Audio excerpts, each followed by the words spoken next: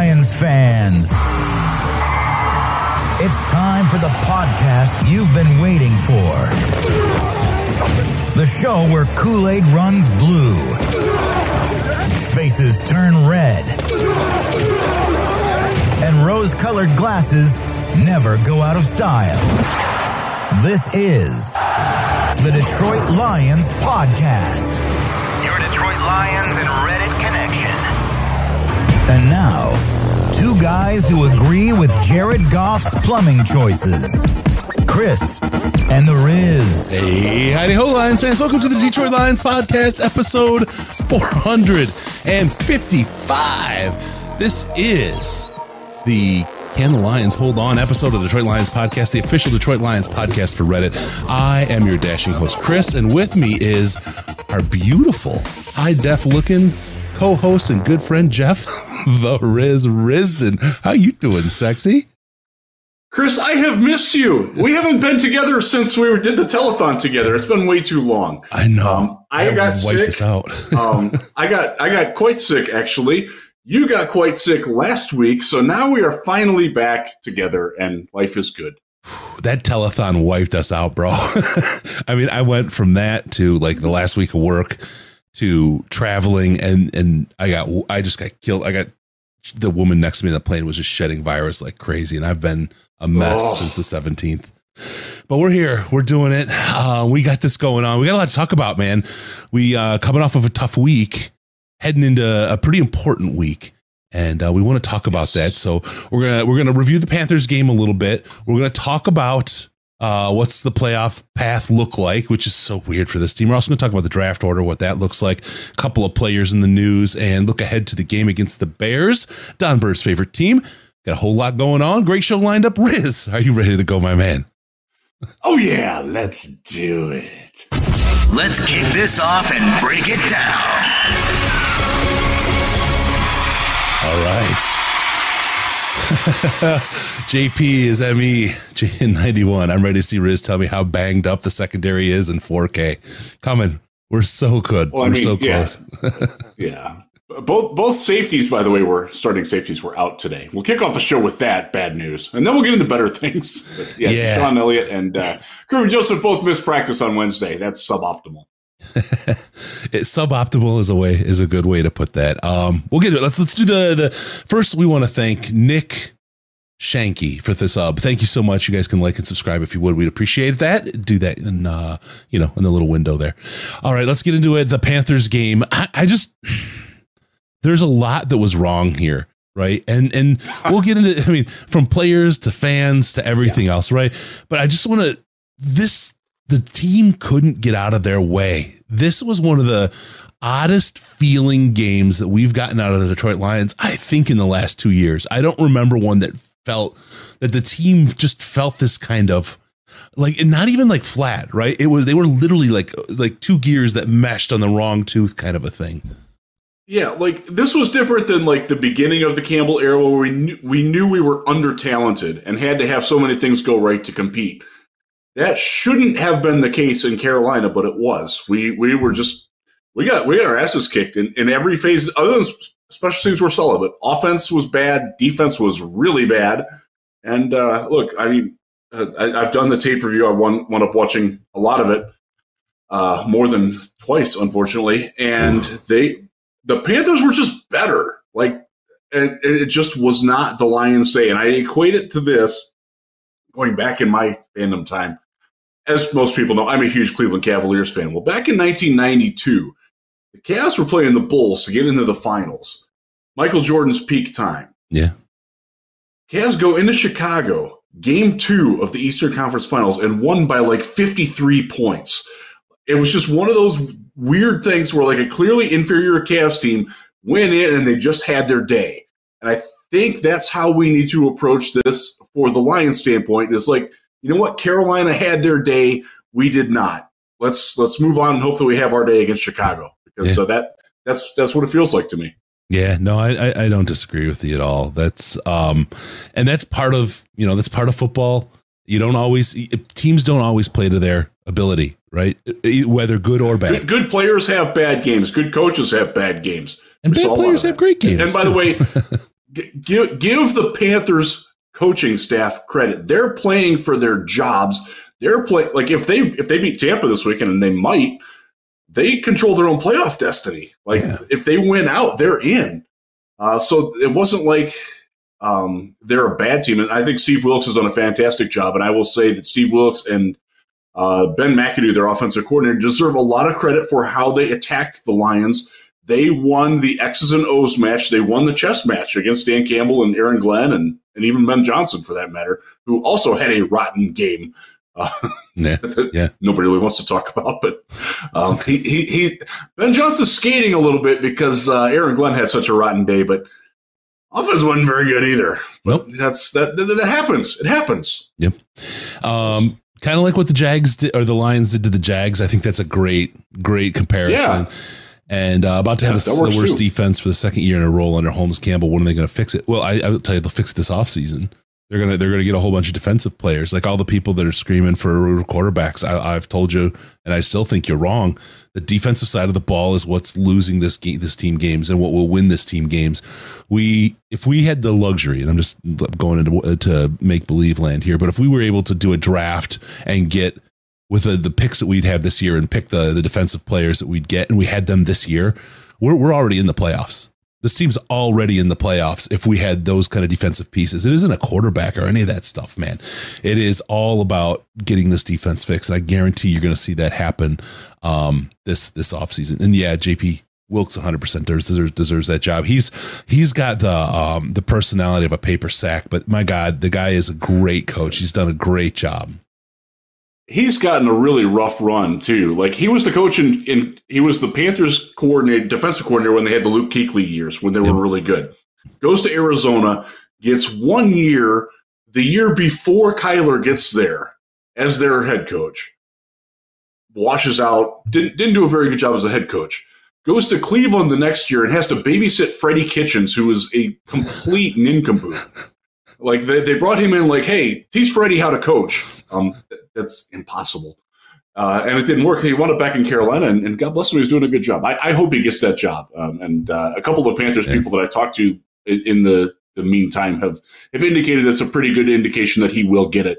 That the players like him, that the ownership is sold on it. So that's good. I'm very happy for Steve Wilks. That's a good man who's been in some really crappy situations. Yeah. Thank you for saying nincompoop. I haven't heard that in a long time. That's a great word.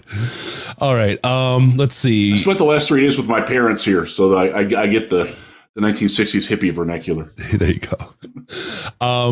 I would say that we really, really missed DeShon Elliott out there. David right at the same time drops that in the chat. I think his assistance in the run was a big piece we were missing. If he is not Definitely. That's just not the thing. I would have loved to see what they did with Okudah earlier in the year in the slot, have him come up with some run support. He's so good at that, but we didn't do any of those things. You know what I mean? And I think it's just due to injury, we're trying to put pieces in places, and we can't kind of maybe flex in some of the ways we would have earlier in the year with the whole kind of, it was just one of those games things all kind of coming together at the same time. Yeah, an awful confluence of events. They definitely missed Elliott. I hope he gets back this week because he is their best antidote to Justin Fields. Yep. The good thing with Chicago, not to cheat ahead, but Chicago didn't have crap outside of Justin Fields at all. No. And they've won one game since September. They've lost 11 or 10. Is it 10 in a row? Yeah, I think it's 10 in a row. Yeah. 11 of 12. So that's really not a good football team. But DeShon Elliott, they definitely missed him. I will say that the Okudah had a bad day, a very bad day, and that was a bad time to have a bad day. Again, I do want to give the Panthers credit, though. Like, they tweaked their blocking a little bit. Like, normally they don't do as much movement on the inside of the city. They were more of a plow-ahead team. They did some counter actions. They had Sam Darnold do some read option. Yeah. Who expects Sam Darnold to read option? Like, do you expect Jared Goff to read option? Like, they were a very well-coached team, and we didn't respond to it at all. And that's a problem. And that's why we're frustrated, because that was a winnable game. We got the playoff help that we needed, and they dropped the ball. It was rough. And how do you give up 200 yards on defense in the first half and just roll it back again? That's a frustrating point. Yep. Yeah. Hey, Michael. Yeah, thanks. I'm feeling a lot better. Still messed up, but I'm on the right road. I think this is the thing. Like Sam Darnold, think about this guy. It's great to see him having this kind of resurgence in Carolina. He came down there. He thought he was going to get a shot. All of a sudden, Baker Mayfield shows up. He's going to be the guy. Sam Darnold, after just hell time with the Jets in New York, comes down. Yeah. Baker just kind of falls. Everyone writes off Carolina. Everybody writes that team off. And Sam Darnold is quietly having a really good year. He's quietly having a very good year. Now, look, I don't know what that means for Zach Wilson, right? But it does tell me something about things aren't right for quarterbacks in New York. I'll tell you that much. My guy came out of there and he's found his career. He's found his a resurgence, and you just can't help but wonder, is it worth a 7th rounder or some low something to grab Zach even as a backup to see what he's got? If there's still nope, I don't want him. I don't want him anywhere near my wife or my team. All right, there you go. You got the Riz thing endorsement. That's the word I'm looking for. All right, so in the end, let's just talk about this really quick as far as the team and what does it mean, because I think we want perspective around the Lions and where we were, and we've talked about it in one way that's like, hey, this was consensus 6-win team. We're already at 7 wins. I just want people to understand, and I forget, I saw this in the Reddit. Basically, he said we're playing with house money at this point. And that's exactly it. We've achieved beyond what people thought we were going to do this year. And we're moving as fans, moving the goalposts. Now, I say that it doesn't hurt to be like, hey, I'm excited about where we're at. We've got a chance. Man, maybe we can pull this together because it's unknown. It's still yet to be done. And what a great story if the Lions are able to pull it together and get into the playoffs. What an amazing thing. I'm not saying don't hope, don't wish, don't dream, don't root and for your team. But don't get angry and suddenly start screaming that it's time for a new quarterback or, coaches can't do it or some of the crazy stuff that I've seen. Yelling the SOL stuff. Yeah, on a team that's stop. It's house money. You guys are re-anchoring, right? You've anchored at the beginning of the year 6 wins. And then it's like, oh my God, we're not even going to get to 6 wins. This will blow it up. Get rid of Dan Campbell after the Patriots game. People, that was the loudest thing I heard, right? All this going on, right? And then all of a sudden we get a couple wins rolling on. It's like, oh, now we're anchoring to the wins. Oh, now we're anchored on the playoffs. And if we don't get the playoffs, oh, SOL. Don't do that to yourself, man. You anchored somewhere at the beginning of the year, and now ride that train. And if you play with house money and you walk away with some money in your pocket, do it. Love it. Be happy, enjoy it, but don't get angry. This is not that, because I'll tell you, Riz, my biggest fear is it all comes down to the Green Bay game and something doesn't go right at Lambeau, and people all off season start the whole SOL, need a new quarterback, right? And just literally forget about everything that the team did and accomplished and what they could do, and even the real reasons. Like people still saying, yeah, well, we traded Stafford away. We didn't trade Stafford away. People are saying that now like that was the case. He decided he wanted to leave. He wasn't playing here again. We didn't just, hey, let's trade Stafford, right? We've got to get to a better spot as fans, right? We really, really do. And I think the Panthers game was the Panthers game. As Riz said, you have one of those Cavaliers games over the Bulls, but sometimes you're the Bulls, sometimes you're the Cavaliers in that series, and we'll move on, and it's time to go on to Chicago. That's kind of where I'm at. It's fun to be a fan. It's fun to watch your team win, and it's fun to dream, but God, be realistic and that bouncing the goalposts all over the spot and anchoring yourself to different things as things change. Think about this. Yourself favors. You're angry that the team didn't win out after they started 1-6. You got to have some sense of reality with the NFL. I mean, I will encourage everybody once again, don't just watch the Lions. Don't just pay attention to the Lions. Like, teams come up, teams go down. Good teams have bad weeks. Great teams have bad weeks. Bad teams have good weeks. I watched the Houston Texans beat the Tennessee Titans last week. Now, the Titans are in a really bad spot right now. If you follow me on Twitter, before we went on the air, I did a little quiz there. Every Titan you can name is injured and not playing. And they're not going to make the playoffs because the team that we kicked butt against, Jacksonville, was it 40-14, right? Mm-hmm. Mm-hmm. They're going to win the NFC South. Like that's a pretty darn good win, like and convincing win, and like that doesn't go away just because the Carolina game happened. Like you got to take it in totality. You got to factor it all together. I love the way that the Lions are finishing the season. You don't want to be the team that starts 8-2 and finishes 9-8 and loses in the first round by 30 points. Yep, that might be the Giants this year. Could very well be the Giants this year. You want to be rising up as the year ends. You want to be playing better football as the year goes on. Every week up until last week, we had seen that. That's why this week is important, because you're playing a very bad team, and you need to assert yourself that you can rebound and handle some adversity and overcome a bad game on your part. And look, it's your last home game. It's your last chance to it's going to be the last game in Detroit for a lot of players. The sad fact of it. Like, let's see what they can do. I won't lie. I feel very good about this weekend. I think they're going to go out and kill the Bears, but I also understand that Chicago does have a little bit of pride here. They're just not good. No. And it will be very frustrating if they lose that. And that is a conversation that we will entertain if and only when it happens. If and only if it happens. That's right. Yes. So yeah, no. That's I think that's a really good look at it. Look, basically, if you expected more than the 6 wins that everyone talked about at the beginning of the season, that's probably on you rather than the team at this point. So, all right, let's talk about the playoffs. What does that path look like? Still alive, baby. Yeah. Still alive, and yeah.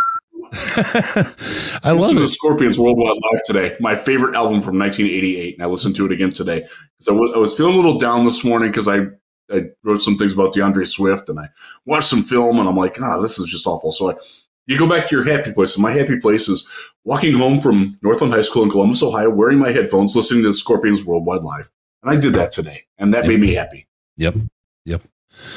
All right, playoffs. What's the path look like? First off, the Lions were also not good. The first thing you need to know about the Lions' path to the playoffs is they just have to win out. They just have to win. They have to win the next 2 games and get to 9-8 and start there. Technically, they can get in if they win just one, but it would have to be Green Bay, and you'd need a lot of help. Yeah. You win both, you got a shot. Yeah, you got a shot. That's the first and most important piece of it. As we look at this and think about this, there's a point I want to make about it, what we're facing in winning these games as well, and what the team has faced this year. We didn't just wind up a 7-win team at this point, 7-8 heading into the last 2 games this season. We did it with the second most difficult schedule in the NFL. And I want people to really kind of give that the credit it's due, because, when you look at teams like, let me get there really quick, Minnesota, they played one of the easier schedules in the NFL. San Francisco, the very, very easiest. Of course I don't want to say of course they look good because they've played the easiest schedule, but the average there is 414 is the win percentage of their competition. 414, where we're playing 541. Right. I mean, you're talking a significant win percentage difference between the opponents that the 49ers have played versus who we've played. Now, of course, they've got a say in that because every game that they played basically was a win and gave the other team a loss and lowered their win percentage. But that isn't necessarily the case. It doesn't run straight up and down the chart. So the team with the hardest schedule in the NFL, and this is one of the things that makes me we'll talk about, makes me a little nervous for this upcoming week, is Chicago. So they're 3-12, but they had a hard road to get to 3-12 too. They did. I will do you one up on the Lions. They have the best opposing record of teams that they've beaten. The teams that they have beaten have a aggregate win total of a percentage of 0.569. That's best in the league.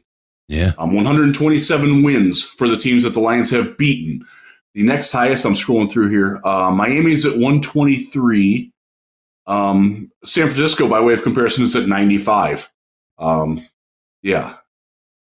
That's pretty much your range right there. So the Lions have the best wins in terms of teams that they've beaten. The teams that they have beaten have the best records of all the teams that have beaten, that win. Like who you win against. They've won against the most productive teams in the NFL. That probably didn't make sense. It made sense when I thought about it. Their wins are against the winningest teams in the NFL compared to anybody else. Yes, and beating Minnesota certainly helps that. Beating, what else did they beat that was really good? I can't even think of it.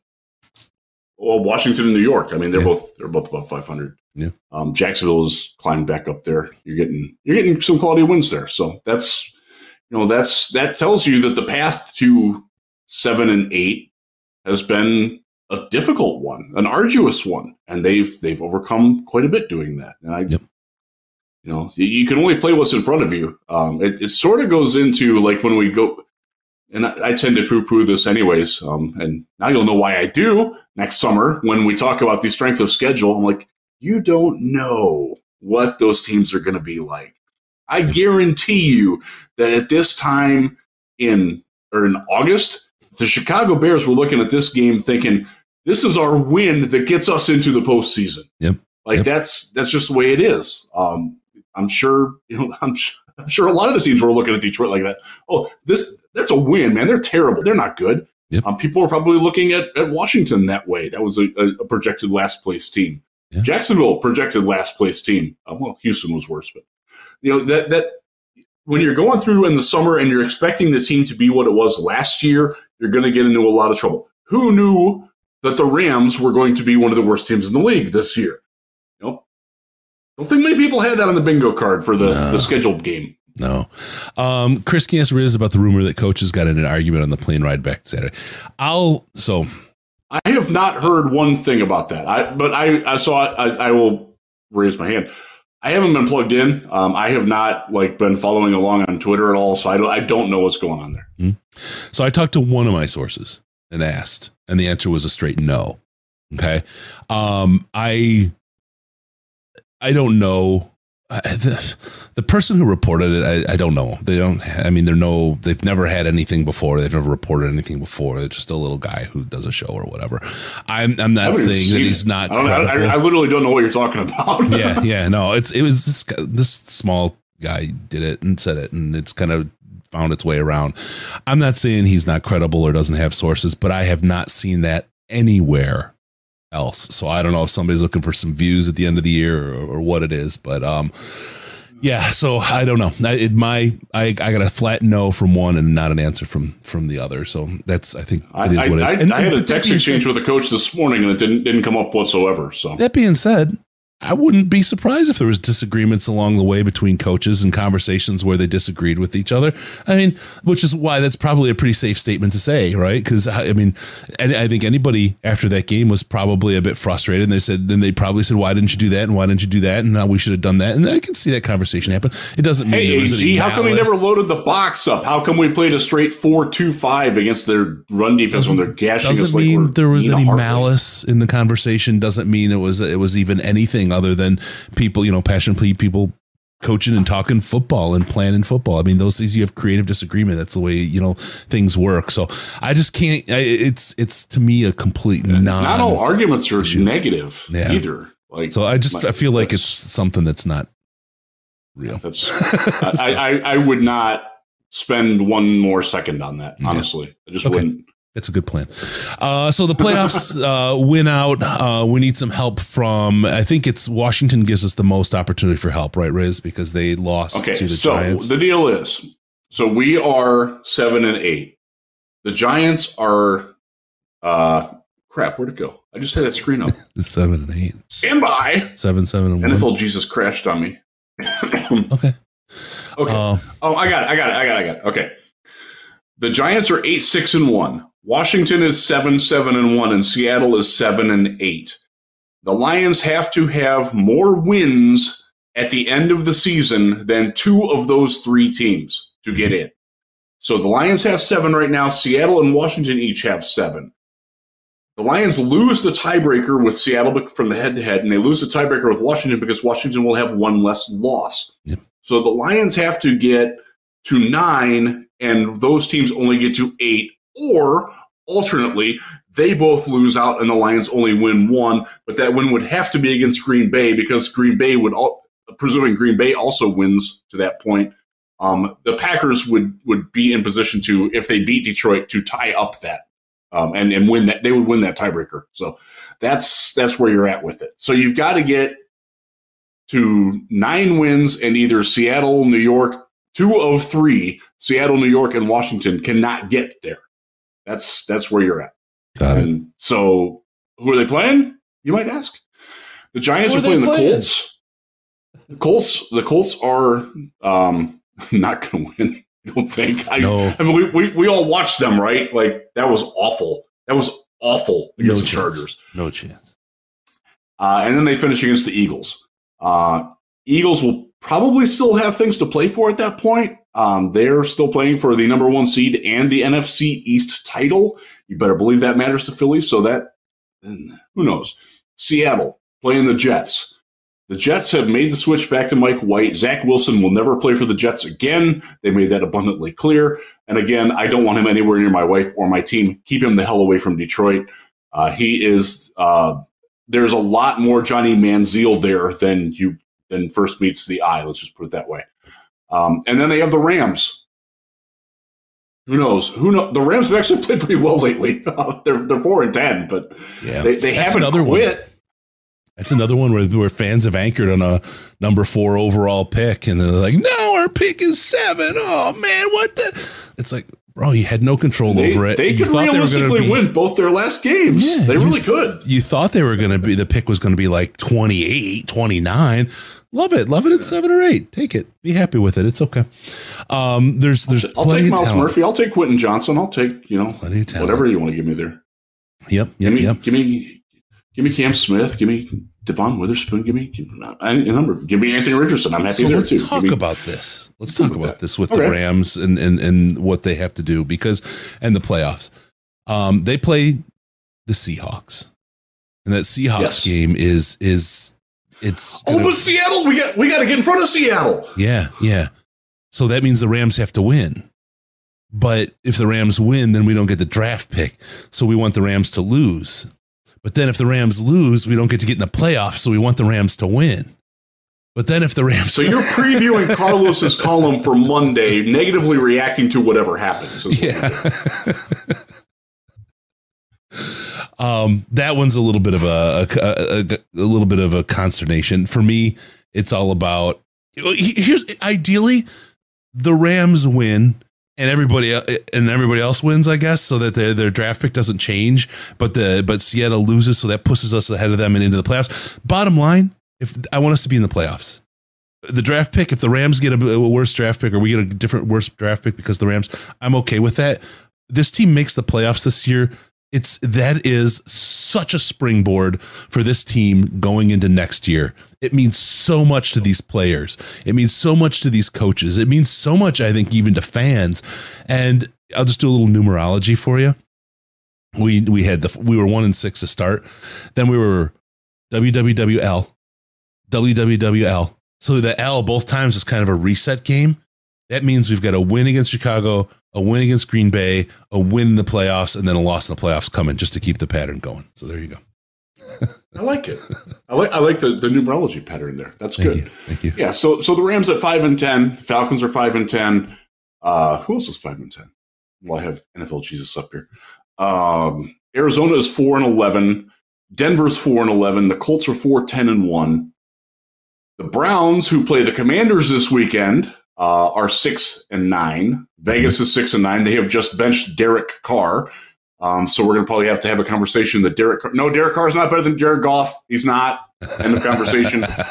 No, Ryan Tannehill ain't better than Jared Goff. End of conversation. Whoever wrote that. And I know Steven Ruiz a little bit. He's a button pusher, but I think he legitimately believes that. And I will just say that I think he's wrong.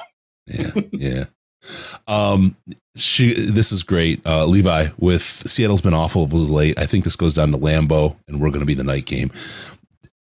You know what? I hope not from the coverage. I hate night games. I really do. I mean, it would be great if you're a fan to watch them on national TV playing to get in. But at the same point is, if you lose that game, then the SOL nation is going to go. But this is it. Bananas. This is why it worries the shit out of me, because it's all going to come down to this Packers game. I know it is. And the Packers, Aaron Rodgers and this smug "I own you" thing, and that if the Packers win, he's going to say something insensitive like that and touch me in my fandom. No, he's going to say something. It's going to be one of those things. SOL fans are going to be out, and it's going to be just an absolute crap show. It's just going to be a mess, and it's horrible. That being said, you think about the Lions. They're not the old Lions. They're not the we can't play on national television Lions. And how freaking glorious would it be to have the transition, the handing of the torch from the Packers to the Lions for the NFC North happen in Lambeau and the night game at the end of the season, launching the Lions into the playoffs, right? What a glorious way to have a primetime end of the season game and a changing of the guard in the NFC North, right? What a story. What a story. And so now you're looking at this huge, for fans, this huge risk versus reward kind of a thing, right? I really love it, but God, I hate it too, because we've been through so many times, right? I'm like, I want to handle this team like with kid gloves until you get, they're like, you don't want to let go of the bike, right? They're just learning to ride and they're still a little wobbly, but you're like, oh God, go do it, right? That's what it feels like right now. I'm totally with you on that. Like, I do see the upshot of like what you just said, like, ending Aaron Rodgers' career in Green Bay with a loss to the Lions would be, and the Lions going to the playoffs in Green Bay, staying at home and ending there. Damn, that's nice.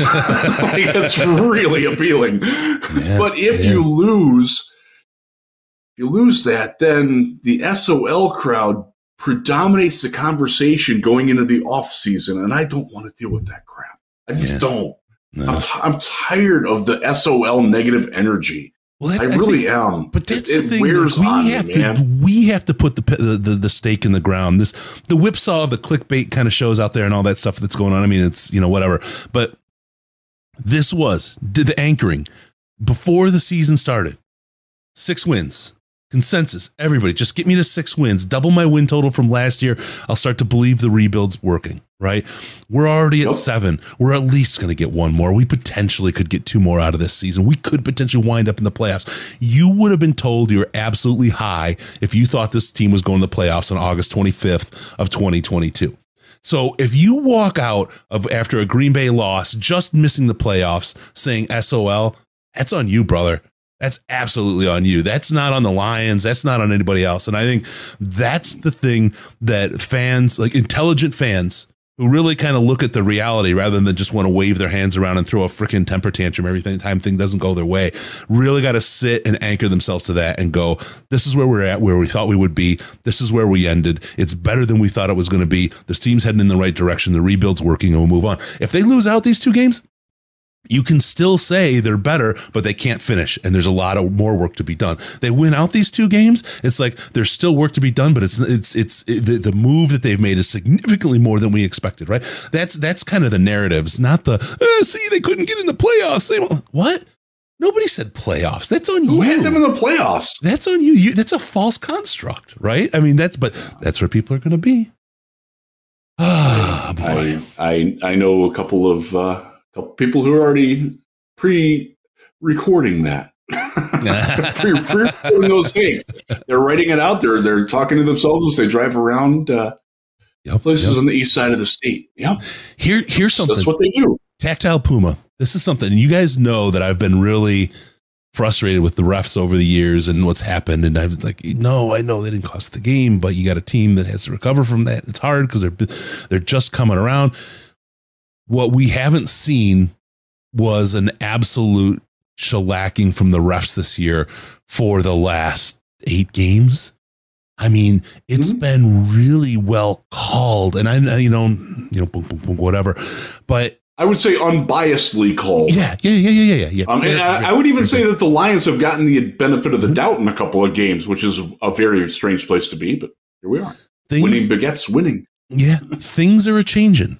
I think. And so I'm not even putting that into the universe, man. I am not even putting that in the universe. It's I think this team has as good a chance as any Lions team to win these 2 games out and go in. And if they don't, I'm not going to be sad. I'm going to just give them the big round of applause. Thanks for a better than I thought year. Thank you, team and players, for not giving up, for giving your all and turning in a great 2022.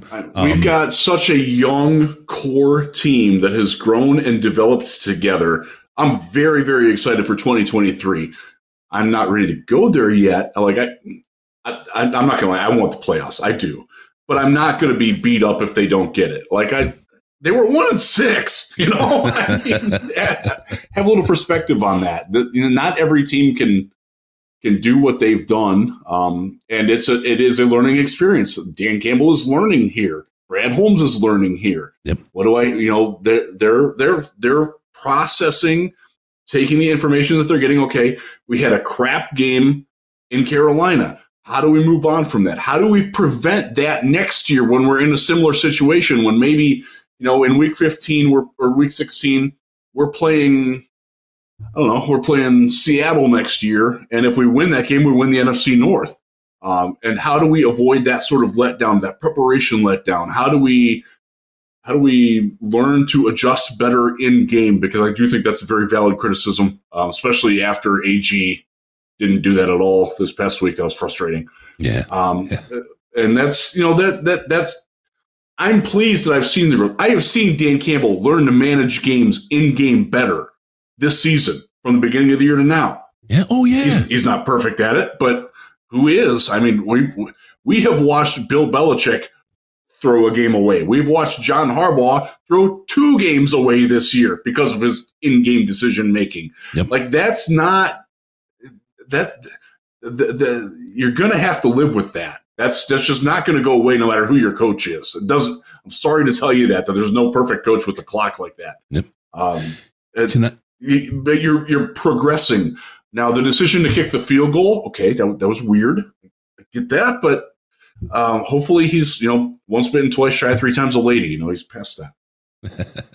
I just had to really comment at how gorgeous Jeff looks. I mean, so you guys were I know we had a little trouble after the Jets game and we working some things out, but we're about this is it.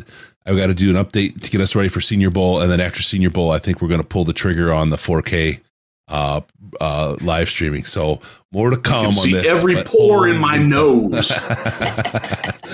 But this is coming along really well. The audio is great. It's really something. It's really awesome. So we're on our way. Want to say thanks to Floundericious for the super chat. Glad to see you both alive and together. Thanks to our whole community for the wild success in the St. Jude goal. Yeah, again, you folks are spectacular. I mean, you see it up there, 36,377. We've raised over $100,000 now with you all for St. Jude for the sick kids. It was incredible. Yeah.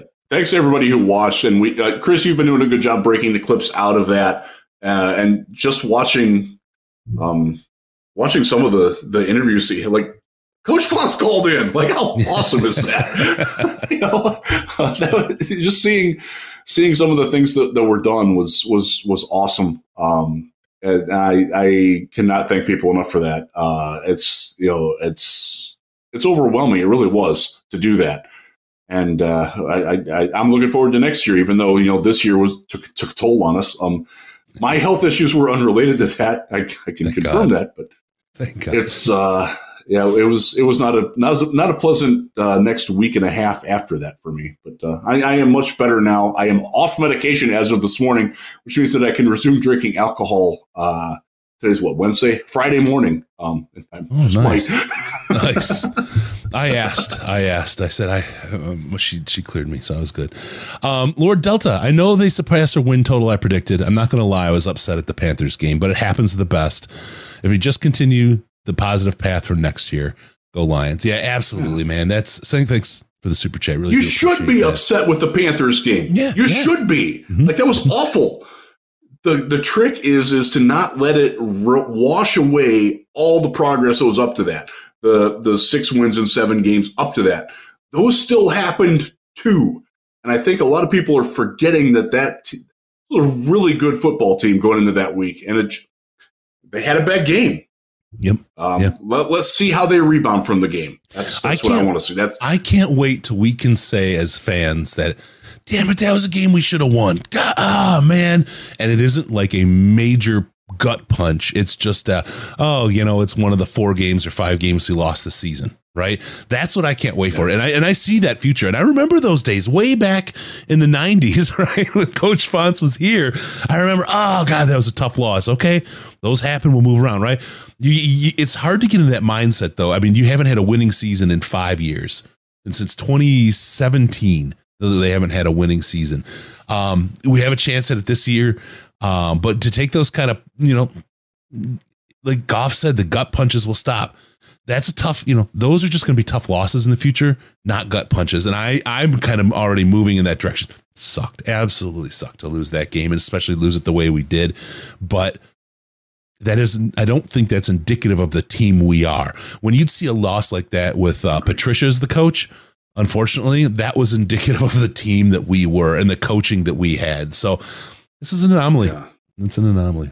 Yeah, I'm with you. I do think it's an anomaly. It doesn't mean that we're going to beat Green Bay in the last game, but I don't expect it to play out the way that did at all. That was just a really bad game from Ben Johnson, from Aaron Glenn, from Kelvin Shepard, from Todd Wash, from Brian Duker, from Deuce Staley. Like, it was just a really, really bad game. Mm-hmm. And again, the trick for a good team is to progress from that. Don't wallow in it. And we as fans have to learn to progress from it and don't wallow in it. Like I said, it doesn't erase all the good play that went up to that. It doesn't mean that, we're back to being the same. No, that's not what this is. It's a reset game, Now, if Justin Fields comes out and runs for 350 yards or 320 yards and 4 touchdowns, and the Lions losing to Chicago, this Chicago team, then maybe we'll entertain that conversation. But until then, nope. It's one loss. It's a blip. Had we won that game, that would have been a 7-1 run. That 7-1 run is just as improbable as that 1-6 run at the beginning of the year. It just, to sustain something like that is just so. Teams don't do that in the NFL. It just doesn't happen. So it isn't surprising you have a game like that. And again, it's a little bit of a reset. It's good for these in a weird way. It could wind up being very good for these guys to kind of say, oh yeah, we're human, put our press clippings down, get back out there and start practicing and get our head back in this right. And put down the merch sales. Let's get to work. Right. And do the thing. I'm okay, but let's move on. Draft, right now we're number 7 from the Rams. I'm so happy with our first round draft pick being not number 29 from them. They got no chance of being better than 13. I mean, that would take a whole lot of weird things to happen. Mm-hmm. Like Arizona's going to have to win, mm-hmm. Cleveland would have to win. A couple other teams that are Arizona, Chicago could feasibly win. They're I'm picking. I think it's going to wind up 7, 8, or 9. I think that's probably the sweet spot for it. I think the Rams are going to split their last 2 games. I kind of think they're going to beat Seattle. The way Seattle has played lately, and Baker Mayfield has legitimately given the Rams offense some vitality. He'll do that. He will do that. He might go away very quickly for Baker, but he's give the Rams a little bit of credit. They did not die, and what you saw, and I actually wrote about this for Real GM for this week for one of the cents was, you saw the juxtaposition of a team and a well-coached team in Sean McVay and the Rams that kept playing. They showed the heart of a champion, and you saw what happened with Denver, and Denver saw what happened with Denver and fired their coach. Like that's the difference between a quality organization and Denver. And that's one of the reasons why the Broncos are going to be wallowing in the mire for a while. But Sean McVay deserves some credit for not letting his team, with all the injuries they haven't quit. They're not very good, but they haven't quit. You know a team that quits versus a team that just isn't very good. Yep. They have not quit. They're playing hard. Yep. They're not always playing smart, but they're and to be honest, isn't that what we wanted last year at the end of the season? Was this team they were 0-10-1? Yeah. But they played hard at the end of the season. They built some momentum. They built some credibility with some members of the fan base and some of us in the media. It's like, okay, all right, they're not quitting on this. Deshaun Elliott talked about it when he gave his first interview to us at training camp. He's like, one of the reasons I wanted to come to Detroit, one was Brian Duker was here, but the other was I watched them, man. When we walked off that field after we got that miracle win, like they were like that was a tough team. Like they did, and that matters. That does matter. So and I get zero sense of the Lions quitting. Like there's none of that going on. Yeah. Even if they lose out, I don't think they quit. I just think that they got beat, unfortunately. And I don't expect that to happen whatsoever. I'm very bullish on the Bears game, and Packers, we'll see. Their defense is trash lately, so I'm going to do a little offense wakes up again. Good. I'm going to steal a little bandwidth from you here, Riz, just to do a quick test over here. Since we've got some, we can do a live practice, just see what we can do. If the bandwidth goes away, it'll go away, but if not, it'll be a good little test. All right, let's see what else we have here. So the Rams pick, don't anchor to the pick. It'll come to us wherever it comes. You don't have control over it. Don't get too worried that it's not number 4. Again, like the people that are stomping their feet, that the Rams are not picking at 4. You can trade 27 and 15 to get to 8. You can trade the people that are stomping their feet because we don't have the 4th pick now. And it's like, again, you thought it was going to be 28 at the beginning of the year. How are you crying that it's not 4? How did you sell yourself? If you really want a player, you can trade 12 and 21 to get to 4. I've seen it happen. Yeah. That if you're hell-bent on getting that one guy, whether it's Jalen Carter or Will Anderson or they can get him with a future Anthony picks Richardson, as well. CJ Stroud, whoever. They could go number 1 overall if they wanted it enough. Seriously, they could go number 1 overall if they wanted it enough. Remember, they have Minnesota's 2nd round pick. They have next year's picks, and the years after picks, and the years after picks, and the years after picks. They could go number 1 overall if they wanted to. Not that they would. If they wanted to. Yeah. The flexibility is there. Holmes is flexible and smart and moves around to the places that he thinks he needs to get the players he thinks he needs to.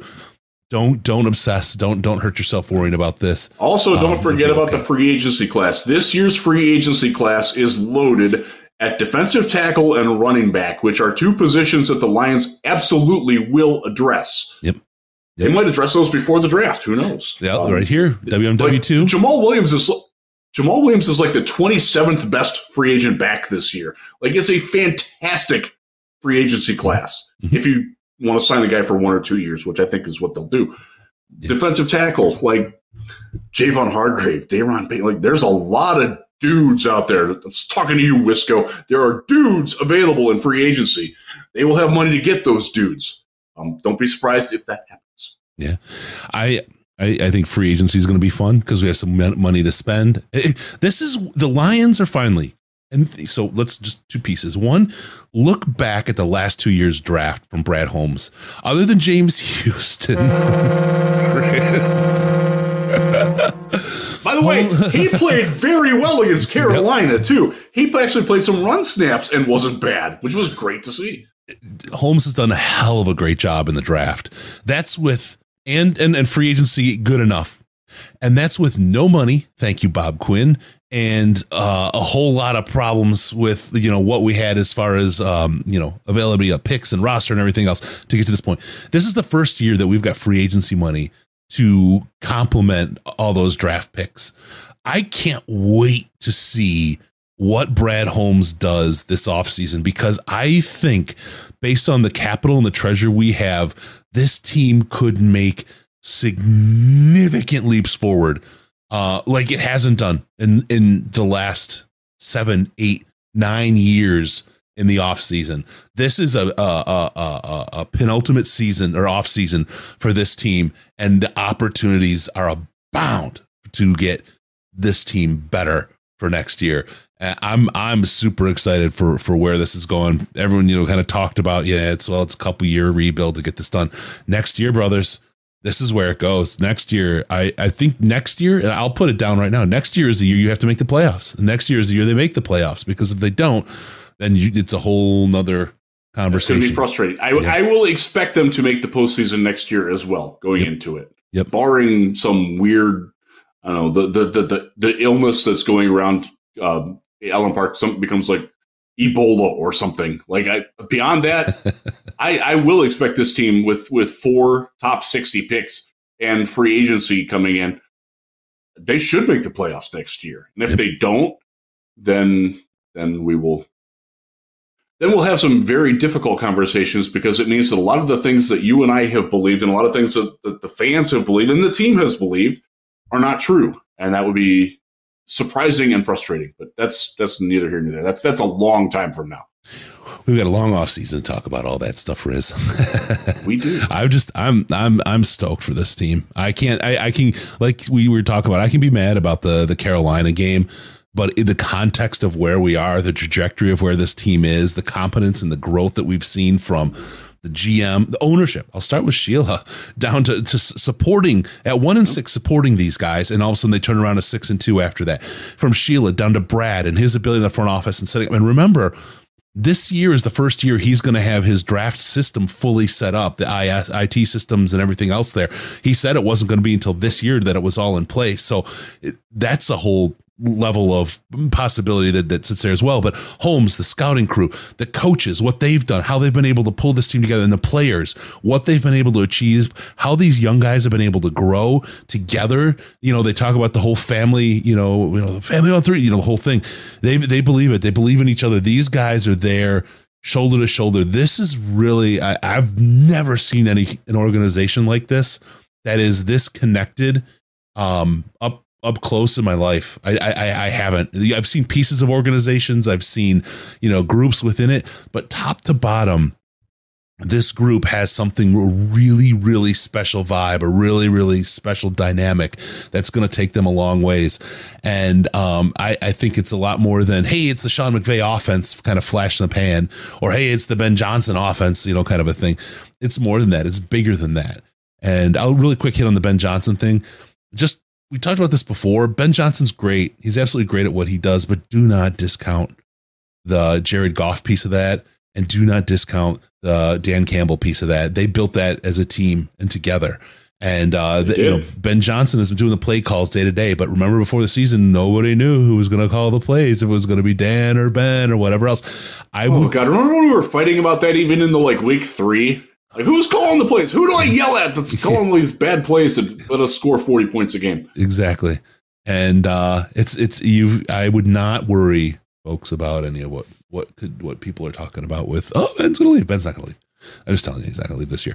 And if he did, this team is built for guys to leave and for guys to come, and for us not to lose a wheel off the cart if somebody does leave. It's built for sustainability, because we want people to move up. We want people to come in and do really well and get promoted. That's how you get great talent. They want to come in. They want to grow. Look at how many people come out of the Andy Reid coaching tree. Yes. Because he wants them to get better jobs coming out of it. Exactly. And part of building an organization like that to happen. Part of building an organization like that is being ready and having succession planning and planning in place, so that if one guy leaves, the whole thing doesn't come caving down. Not worried about this. I love Ben Johnson. I hope he stays here forever. That's just where I am. If he were to leave, I'd wish him the very, very best, but I'd feel still confident in the organization. I'm not going to be the sky is not falling if he leaves. And I agree with you. I don't think he's going to leave. I had a conversation on today's Wednesday. It was Monday with someone, and this person brought up a couple of candidates that aren't normally getting talked about who are going to get run. And I will reiterate, the most likely coach to leave off this team is Deuce Staley. Yeah, because he has, and they have groomed him to leave, by the way. He is the assistant head coach. He ran the team during the Senior Bowl. He does run practices from time to time. He's in on the organizational meetings above and beyond what coordinators and assistant coaches are. They are teaching him how to be a head coach. Don't think that's not lost on the rest of the league. And Deuce, by the way, as a player, has that cachet. He's got that credibility. I'll be disappointed if Deuce doesn't get a job this offseason because I think he deserves it very much. It's a good job, now get out kind of a situation. Right. Now, the other part is, and this is something that we don't have to deal with this personally because we're good with our coach. Being a good coordinator does not make you, in any sense of the word, a good candidate to be a head coach. They are completely different jobs. Completely different jobs. The NFL is figuring this out, by the way. They're not just going to hire the hot offensive assistant or defensive assistant du jour. They want to see more organizational skills. They want to see, can you work with people around you? Can you integrate yourself into different parts of the organization? What have you ever worked with the draft? Have you ever worked with, if you're Ben Johnson, have you ever worked in have you been in your defensive meetings? Do you know what special teams are? Like all that, matters so much. Do you remember when people were crying about an unemployable Braden Coombs being let go? Like, how crazy. Oh man. And I'll tell you one other thing. The whole Hank Fraley, right? Yeah, right. Unemployable. I can't get a job. And they were crying. He was going to leave. He was leaving. His dad won't hire him. No. Hank Fraley, what was it? 2019 Senior Bowl? Was that when we saw the Lions were there and we saw him? Nobody was talking about him. Nobody was talking about him. We like this guy, you could tell right on the spot. He was good. Okay. Let's get really quick. Brandon, Chris and Jeff, do you think Indy and Seattle draft quarterbacks at the top of the draft? I do. I absolutely do. I think Seattle, absolutely. Seattle has Will Levis written all over him. I should say, Will Levis has Pete Carroll written all over him. There you go. Every mock I do, until I'm told I'm wrong, will have Will Levis going to Seattle. Indy, who knows? All right. They have to take a quarterback. Let's get into Jameson Williams. They could be in the market for it. Keep in mind, they need a new head coach, and they might need a new GM. So it's tough to project what's going to go on in Indianapolis, but they certainly need a quarterback. Yeah. Sam Ellinger ain't it. Yeah. Nick Foles certainly ain't it. Matt Ryan's going to retire. I was going to say, what about Matt Ryan? Please retire Matt Ryan. Yeah, by the way, please. Moment of appreciation for J.J. Watt. I'll let my Texans flag fly a little bit here. His stretch from 2012 to 2015 was the most dominant player I've ever seen at any position in the NFL.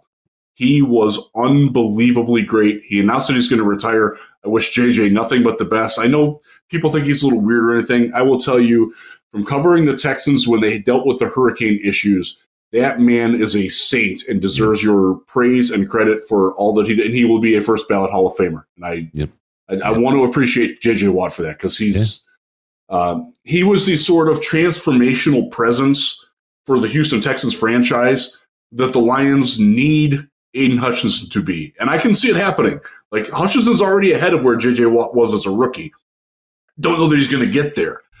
But when you get that type of transformational force into an organization, like that's special, man. I hope Hutchinson can keep doing that. I really do. Talk about a successful draft. I just want people to think about this. J.J. Watt was picked, and then he's retiring now. Yeah, he's had some injuries, but he's played all that time. In that draft, the Detroit Lions picked Nick Fairley. When's the last time you said his name?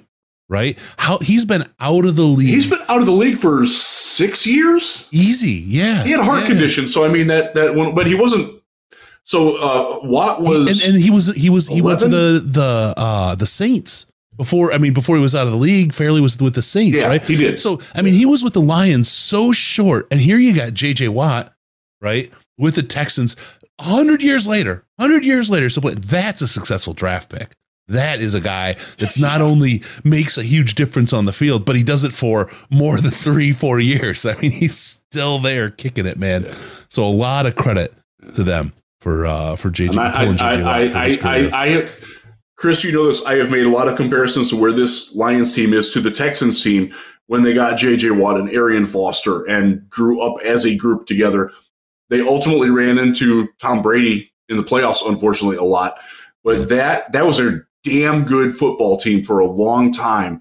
And I really do get that same vibe from this Lions team of a young group of really talented top-end players coming together, growing up together, and becoming something special. Hopefully they can out-achieve what the Texans did. That would be fantastic. But I really do make that. That's what I see when I look at these Lions, is the Houston Texans in 2011 to 2015, which was Watt's golden age. And God, give me that, man. Give me a team that can win 11 games every year and threaten to win every playoff game that they're in. Yeah. As a Lions fan, you can't ask for more than that. I gotta say hey to Patty Grimes. I think it's the same Patty Grimes. I don't see a whole lot of Patty Grimes going on in the chat. Just got a Seatbelt Gang shirt. Seatbeltgang.com. Jerry Jacobs merchandise special right there, official. Get your Seatbelt Gang stuff. Some great shirts, hoodies, hats, like Bluetooth speakers, mugs, tumblers, the whole thing. Great stuff. A chunk of that goes to help charities in Detroit. Work that Jerry's doing. Get over to seatbeltgang.com and hook yourself up. All right. Let's go on. Jameson Williams. We have to hit on Jameson Williams. We drafted him. We do. He's on the team. He's healthy. And boy, the output we've seen from him, it's incredible. 1 catch in the NFL, first catch, touchdown. Holy cow. Rock and roll. And then nothing. Where's my guy at, Riz? Where, what are we doing here? Where's my bro? He has played 9, 13, 13, and 11 snaps in his 4 games. Dan Campbell gave the almost exact same answer on 97 Won the Ticket on Tuesday that he did to the press room on Monday. And it's basically, we're going to get him more reps. We were not... He didn't really explain why he didn't play on Saturday. And all right, I get that. I think it is important to note that he is still less than a year out from his ACL surgery. He has not had a lot of practice time with Goff, with the rest of the... And by the way, the rest of the receiving core is healthy again. DJ Shark has looked pretty good the last couple of weeks. Now, yes, Josh Reynolds was out today. We'll see if that impacts Jamo's play time. But this is... Again, let's go back to our anchors before the season, Chris. When we drafted Jameson Williams, people talked about if we get anything out of this guy is gravy. Like, we don't expect him to play this year. Well, guess what? He's playing. He's getting his feet wet. He's learning how to play against NFL defenses. Would we like to see him out there more? Yes, we would. That would be great. But at the same time, if I'm gonna trust Antoine Randall L., I'm going to trust Dan Campbell, I'm going to trust Ben Johnson, that they don't feel he's ready for more than that yet. I would love to just see him. Maybe it's their way of pushing him in practice. Like, hey, you got to practice a little bit better to earn that time. Why am I going to sit Khalif Raymond, who actually had a pretty good game the other day and has played very well lately? Why are we sitting him to play you other than your draft status? Like, what are you doing that he is? I don't know that that's what's going on. I absolutely don't. That's my speculation, but those are the types of conversations the coaches are going to have with him. They're pushing his buttons. They're feeling him out. Like, how can we coach this guy? Like, can we push this button? If we push this one, what response do we get? If we push this one, what response do we get? They could very well be doing that. I don't know that that's happening, but I also don't know that it's not. Does that make sense? Yeah. No. I mean, I would love to see, just in the Chicago game, even if they're like, hey, the timing isn't right with Goff, it's too much of a risk of interception, whatever. I'd love to see him blasting posts, twisting up the safeties, because we'll talk about it a little bit when we look ahead. The safeties are the strength of this defense. Their corners are crap. I think if you start blasting him to posts, all of a sudden Amon-Ra is going to be wide open. I think you're going to see a lot of guys pop open. You use Jameson and Chark, and all of a sudden there's going to be all kinds of play time for the rest of the receivers. And I do want to see Jared Goff learn how and when he has to throw to Jamo, because the throws that have been underthrown, and I talked about this in the video that I did last week, Like Goff has to learn he's got to throw that ball earlier. Like he can't wait. He's got to get that ball out there. He does have the arm to do it. He doesn't have the anticipation yet to do it or the chemistry to do that. Yep. And I'm very confident they're working on those things in practice, but it's got to translate to the football field. Let's hope that we see a little bit more of that over the last 2 weeks. Yeah. All right. From there, let's get into, so Jameson Williams is back. Quintez Cephas will likely never be back in a Lions jersey. Oh, no. Yeah. He got put on IR today. So he was designated to return 21 days ago. His clock ran out today. It's the 28th? Yeah. Because they put him on the 7th. And he wasn't able to go.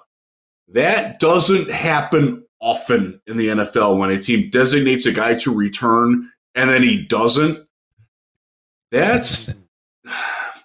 Who's that? I don't want to say it's Riz? all on the player, but it's probably all on the player here. They designated Craig Reynolds for a return, and he was back in 13. They designated him the same time, actually. It was like 2 days before. He's back. He's hurt now, but he can play. He's on the active roster. I think we've seen the last of Quintez Cephas in Detroit. I think it's one of those where it's best for both parties to just move on. He can take another shot somewhere else. I've never really understood the fan fascination with him, but I don't hate the dude. Like he deserves a shot, but he can't stay healthy. And when he did, he just wasn't the answer that they were looking for. And look, if you're a number 4, number 5 receiver, and I think that's his NFL lot in life, you've got to be an asset on special teams and you've got to block well. He didn't do either of those things in Detroit. Maybe he will in Houston or Denver next year. But I think that ship has sailed. Yeah. Let me get to that in a second, Brandon. That's a good question. Real quick, I just want to tell everybody, hit the like and subscribe button, please. We ask you once a show. We don't beat you with that over the head with that, but it does help us a great deal, helps folks find us and helps the show grow. And helps us get better. I mean, we're the ones that are going to be down live interviewing people. We got 5 credentialed people at the Senior Bowl this year. 5. Those likes and subscribes helps us get out to people, which then helps us pay for those 5 people down at the Senior Bowl. We're going to be blanketing the coverage on Senior Bowl like you've never, ever seen this year. You guys ready for the draft? I don't know that there's going to be another outlet that has better expertise covering the draft in Detroit this year anywhere. I'm telling you guys, we are on this like stink on whatever else. We've got this, and it's going to be awesome. You guys are going to love the draft. It'll be great. I will also be at the Combine again for the 15th time in 17 years. And I will not be alone there. I will have some Lions assistants as well there. So it's going to be a great draft season. I actually started draft prep. I got a little bored at the end of last week when I was sick. I literally couldn't leave the couch that I was on. So I'm like, you know what? Let's watch some draft. So I've got a better baseline of the draft this year than I have in a couple of years, and I'm very excited about that. And I like this draft class a lot. Yeah, this is a fun one, and I've already started my work on the players that have announced or committed to the Senior Bowl already. I've got some good guys I've started looking at. I'm stoked to cover this year. Some of the cornerback play, especially, I think is going to be really, really fun. I will tell you, I've been doing cornerbacks. Yep. There are guys that right now are projected 5th, 6th round that can start and be upgrades on 32 teams. Yep. Like they are there. This is a phenomenal cornerback class. Yep. I'm not worried at all that if they don't take one at the top, the top, like I really like Devin Witherspoon a lot. I understand he's a little handsy, but like Cam Smith, Joey Porter Jr. Yeah. I'm actually not that fond of Christian Gonzalez because he's soft. He's oddly averse to tackling for his size and athleticism, and that concerns me a little bit because I saw that with Ifeatu Melifonwu, and we saw how that went on Sunday or Saturday. By the way, I also don't expect Iffy back next year. I know he's still under contract, but I think that ship done sailed on Saturday. Oh God, he was like 30s in PFF rankings. Let's see, Texans and Bears at Super Bowl. Well, they're the top two right now, but I believe Houston's going to have a new coach. And they're not doing that this year. The Shrine Bowl is getting the NFL coaching staffs this year. The Senior Bowl coaches will be what they used to be, conglomerations like a defensive line coach from here, an offensive line coach from here, a secondary coach from here. Like they're going to pull it all together. Oh, that's awesome. A couple of them will be college coaches who are trying to rise up into the NFL. Mm-hmm. They do still have the HBCU promotional program. Yep. And I cannot for the life of me think of the guy who was with it with the Lions last year, but he didn't get hired. He's not with Detroit, but he got hired somewhere else. Mm-hmm. Oh, I can see him. Like we talked to him, Chris. I can see him. He like stood right in front of him to talk to us. And I can't think for the life of me think of his name. But they do still have that. So you could wind up seeing a Lions coach down there. Mm-hmm. It could be Todd Wash. It could be Tanner Engstrand, who is my personal pick for the guy who would take over for Ben Johnson. Same. Wouldn't surprise me if that sort of thing happens there. But the full team staffs are going to Las Vegas this year. Yeah. They're rotating year by year now. The NFL wanted a little bit more competition for the Senior Bowl and to raise the Shrine Bowl up since they're turned their back on the Shriners. That's I for another day. Yeah, no, I love the idea. I love the idea of the conglomeration of coaches because that's gonna make for some really, really great interviews. So it does. Right, it absolutely does. Tanner's the guy. Again, Tanner Engstrand is very well regarded around the league, not just in Detroit.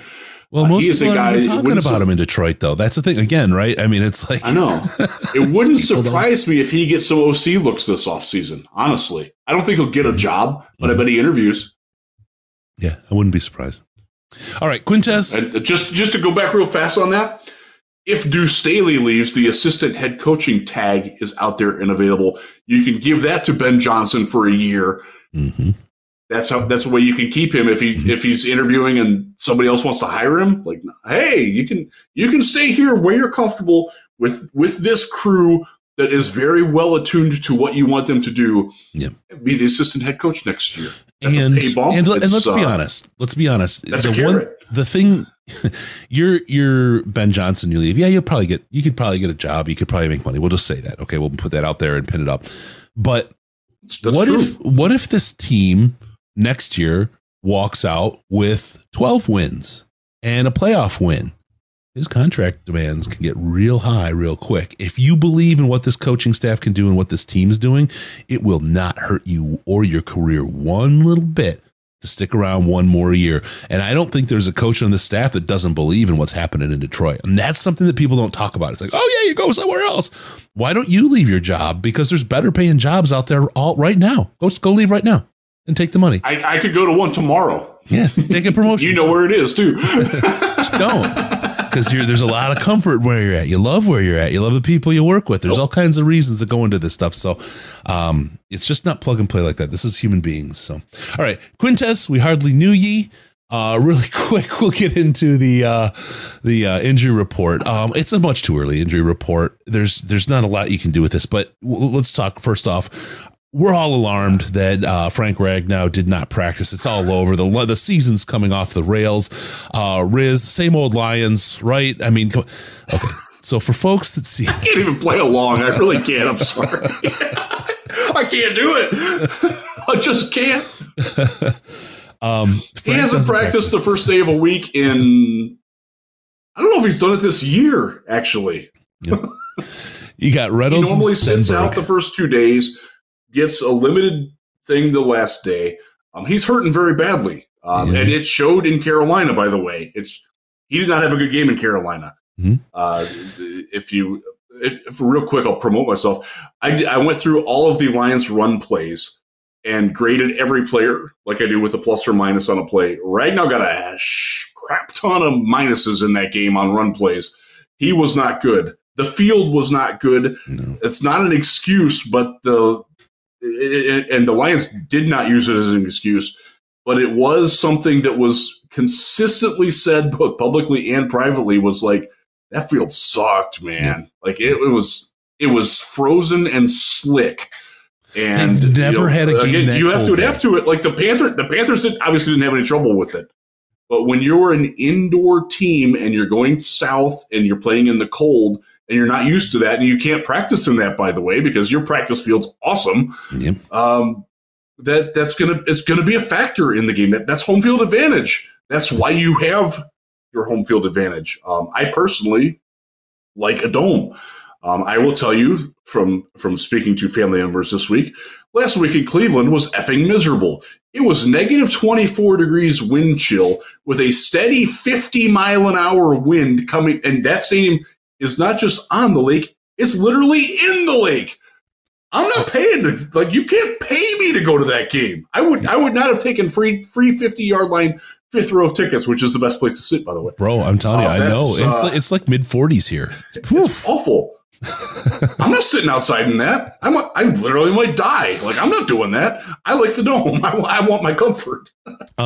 We got Don, Green Bay will be just as frigid. That's true, but Green Bay's field is heated from underneath. It's actually in better shape. They are better suited Green for that. Bay has a phenomenal field. Carolina really has never had a colder game that started than that one. They're just not prepared or ready or have experience with a field, and that's why the situation was the way it was. Yeah. You saw it in Tennessee, too, by the way, where they were our friend Teron Davenport, who's been on the podcast a couple times before, he's the ESPN reporter for Tennessee. He took video before the game. They had, like, giant tarpaulins all over the field and the grasshopper heaters, like, trying to heat the field up because the turf pellets had frozen. And they were very concerned that the little black things that stick out when you like skid your toe or whatever, they come up. If they're frozen and they get into your lungs or your eyes, it could be very, very bad. So they had to do that. They actually delayed the game an hour or like an hour and a half because of that. Carolina didn't do that. They weren't equipped for that. It was a little bit colder in Nashville than it was in Carolina. But yeah, it was not good. Again, it's not an excuse at all, but because Carolina had to play on it too.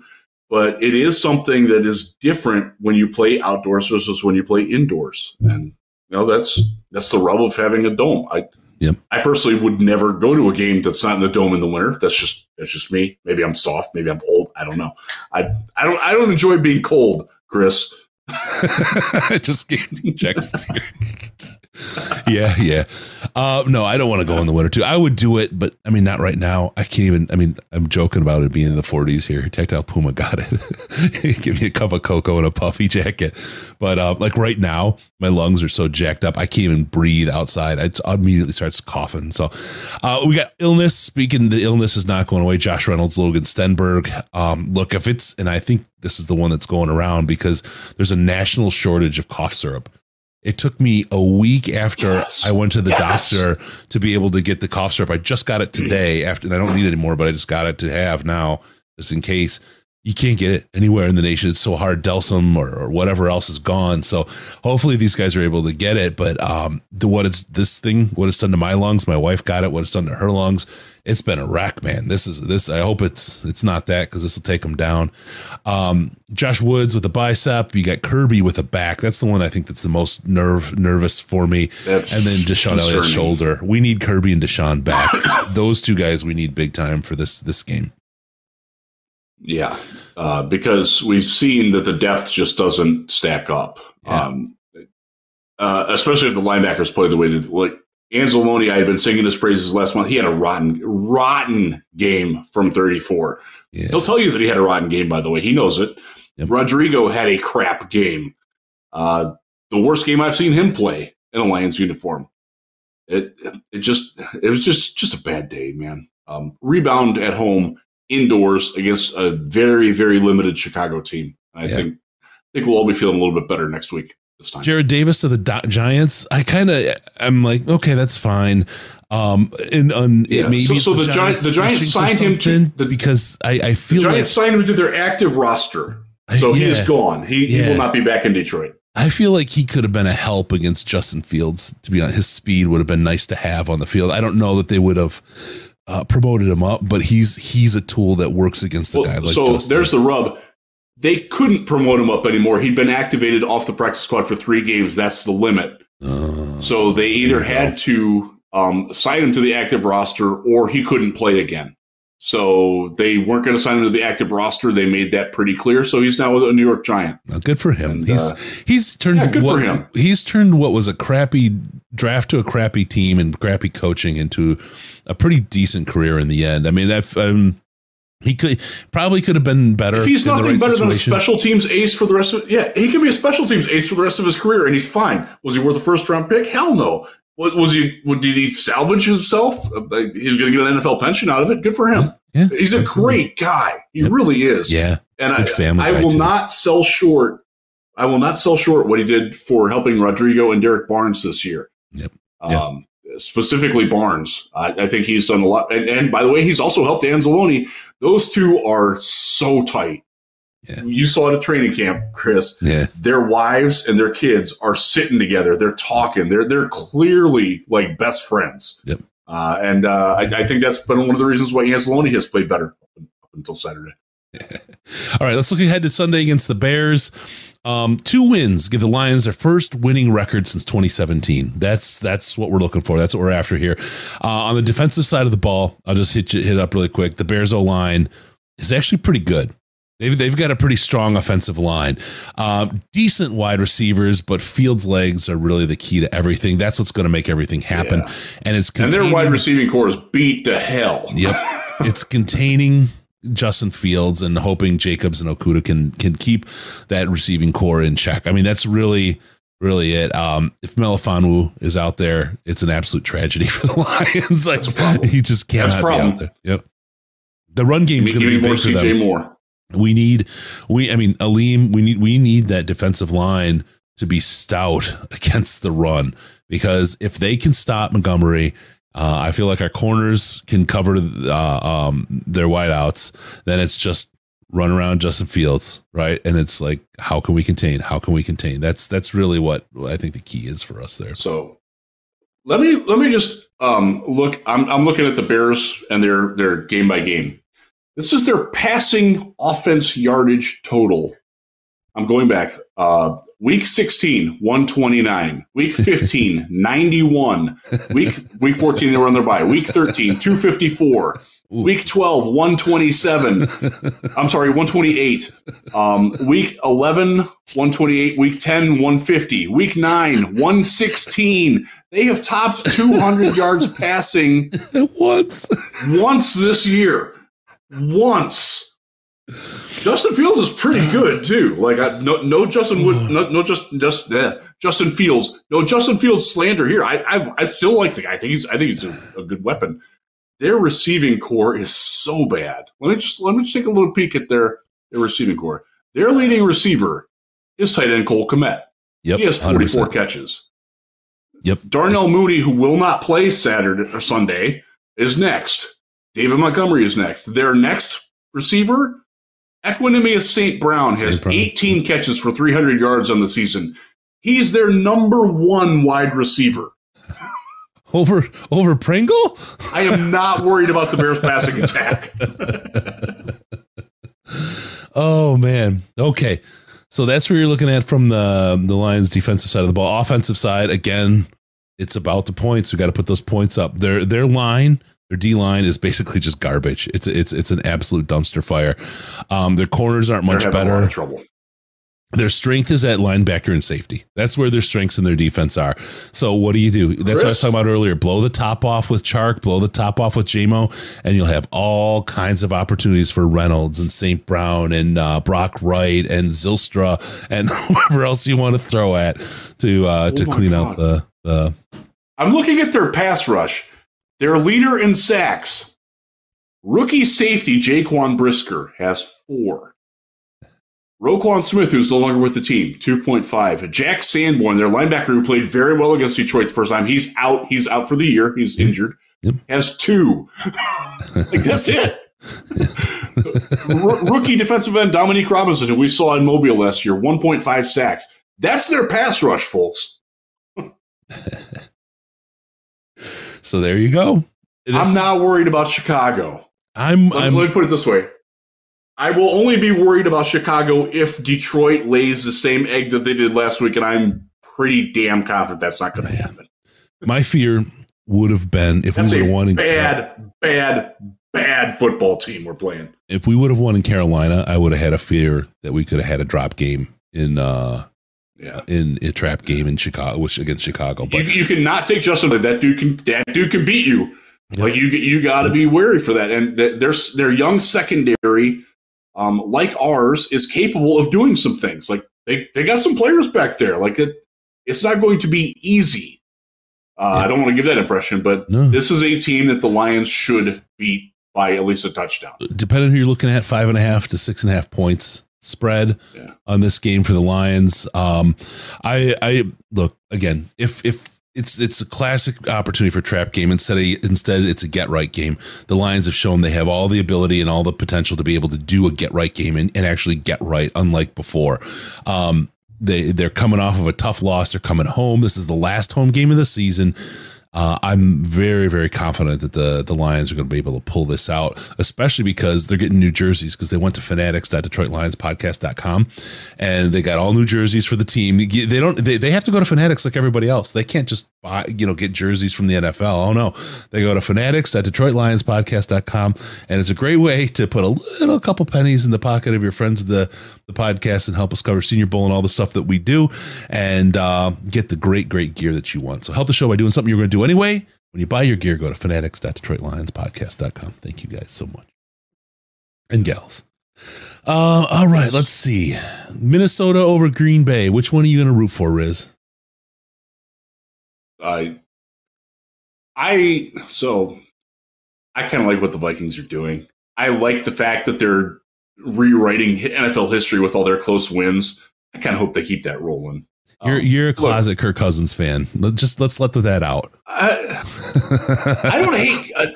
I wouldn't say I'm a closeted fan, but I would say I do respect him more than most people do. Mm-hmm. I think he's having a hell of a year. And Justin Jefferson, Dalvin Cook, the problem for Green Bay's defense is so bad now. It's so bad. And I don't see them being able to stop Minnesota. I do think that Aaron Rodgers is going to be able to score. I think Rodgers finding Christian Watson and making some use out of him, and good on Christian Watson for doing the Penei Sewell rookie deal where he was terrible early and became a great player late. We can relate to that. Good for him. He was a guy we enjoyed his company in Mobile last year. We did. Like, I'm not going to root against him just because he plays in Green Bay. No. That's not who I am. That's not what I do. Talk about unexpected, though.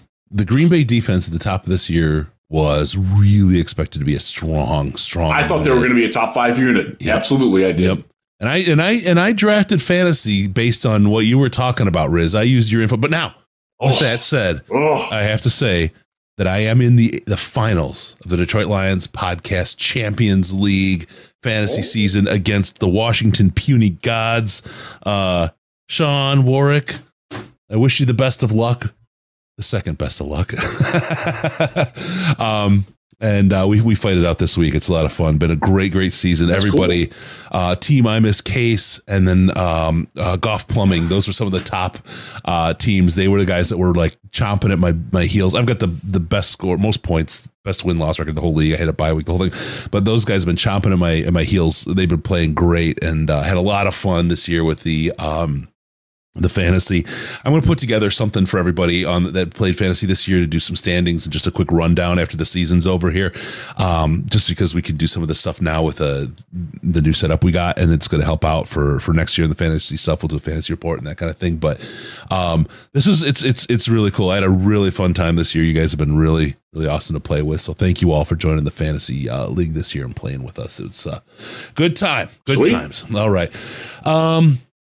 I think that's got it, Riz. We're covered, right? Yeah. Did you have anything else you need to talk about? Any love you want to give anybody? No, I think we're good. I would just say love letter. Let me do one quick love letter.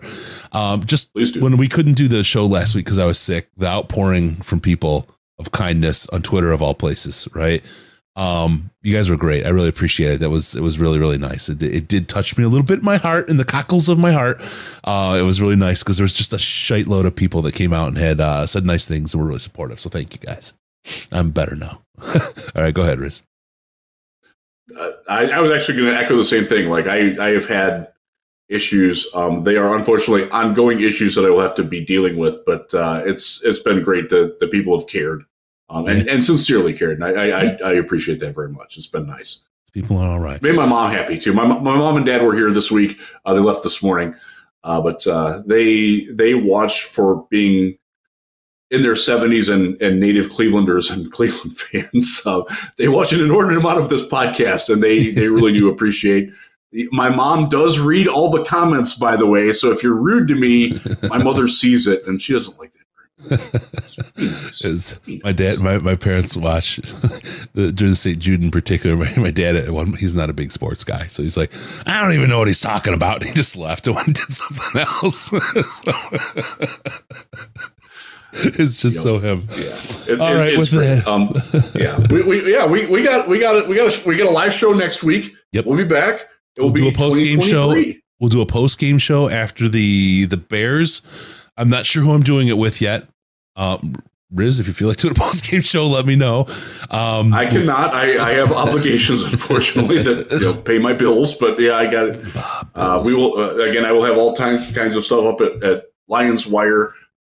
Quick credit to Zach Moran and Max Gerber for writing their butts off the last couple of weeks when I needed help. They did it. I appreciate you guys. Thank you very much. Yeah, for good stuff. So we'll have the post game show. We'll have the live show.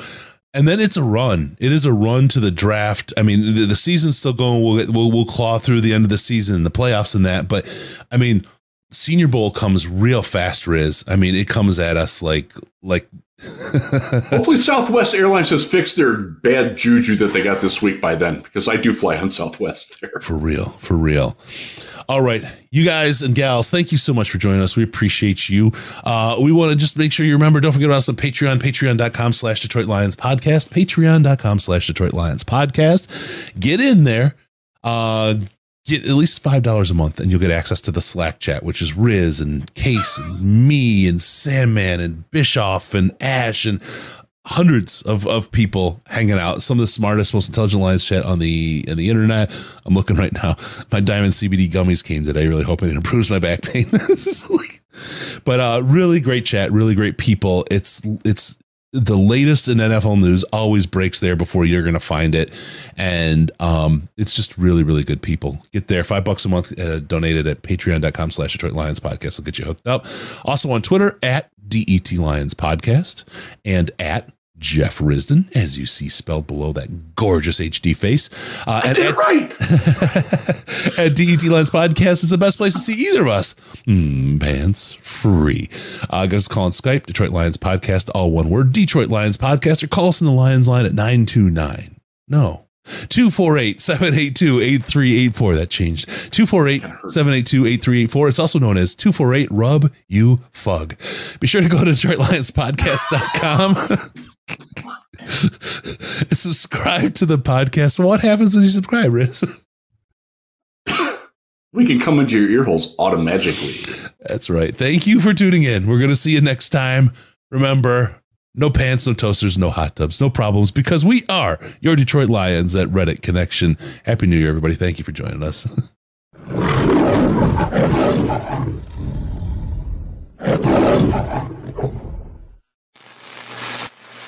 Final seconds winding down, and look at that. How big is that? Chris and Case out of time. Pack the bag, start the plane. This show is over. You've had enough of that shit.